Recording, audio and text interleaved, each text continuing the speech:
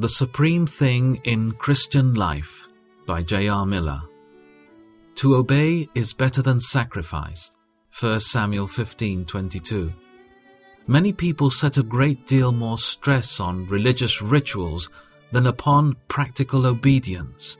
They will be faithful in attendance upon church services, devout and reverent in worship, and yet in their daily life they will disregard the plain commandments of God.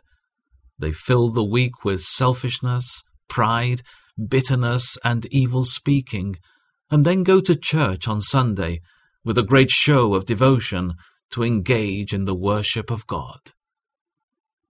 But what God desires before our worship can be acceptable is that we obey what He commands us.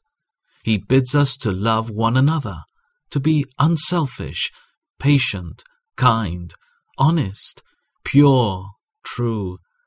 And unless we obey these commands, our religious rituals, no matter how conspicuous, how costly, how seemingly devout and reverent, are not acceptable to God.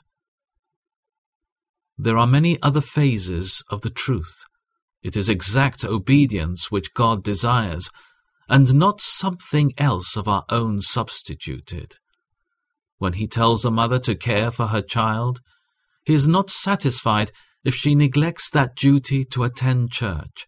When God wants a man to help a poor family in some obscure street, He is not satisfied if instead of that lowly service, the man does some brilliant thing that seems to bring 10 times as much honor to the Lord. The supreme thing in Christian life is to obey God.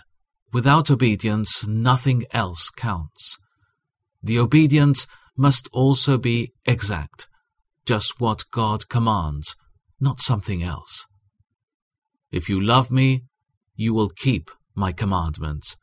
John 14:15.